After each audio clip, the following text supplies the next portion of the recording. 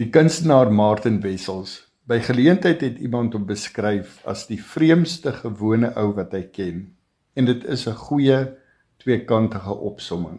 Aan die een kant is Martin 'n enigma, in die sin van 'n unieke, begaafde, interessante karakter.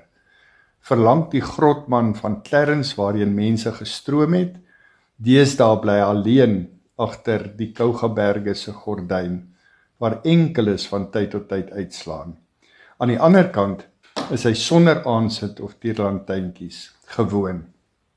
Martin Wessels is veral bekend vir sy olieverfskilderye in 'n oorspronklike styl, geïnspireer deur die plekke waar hy woon, landskappe waardeur hy reis, die boeke wat hy lees, mitologie, religie en die drome wat hy droom.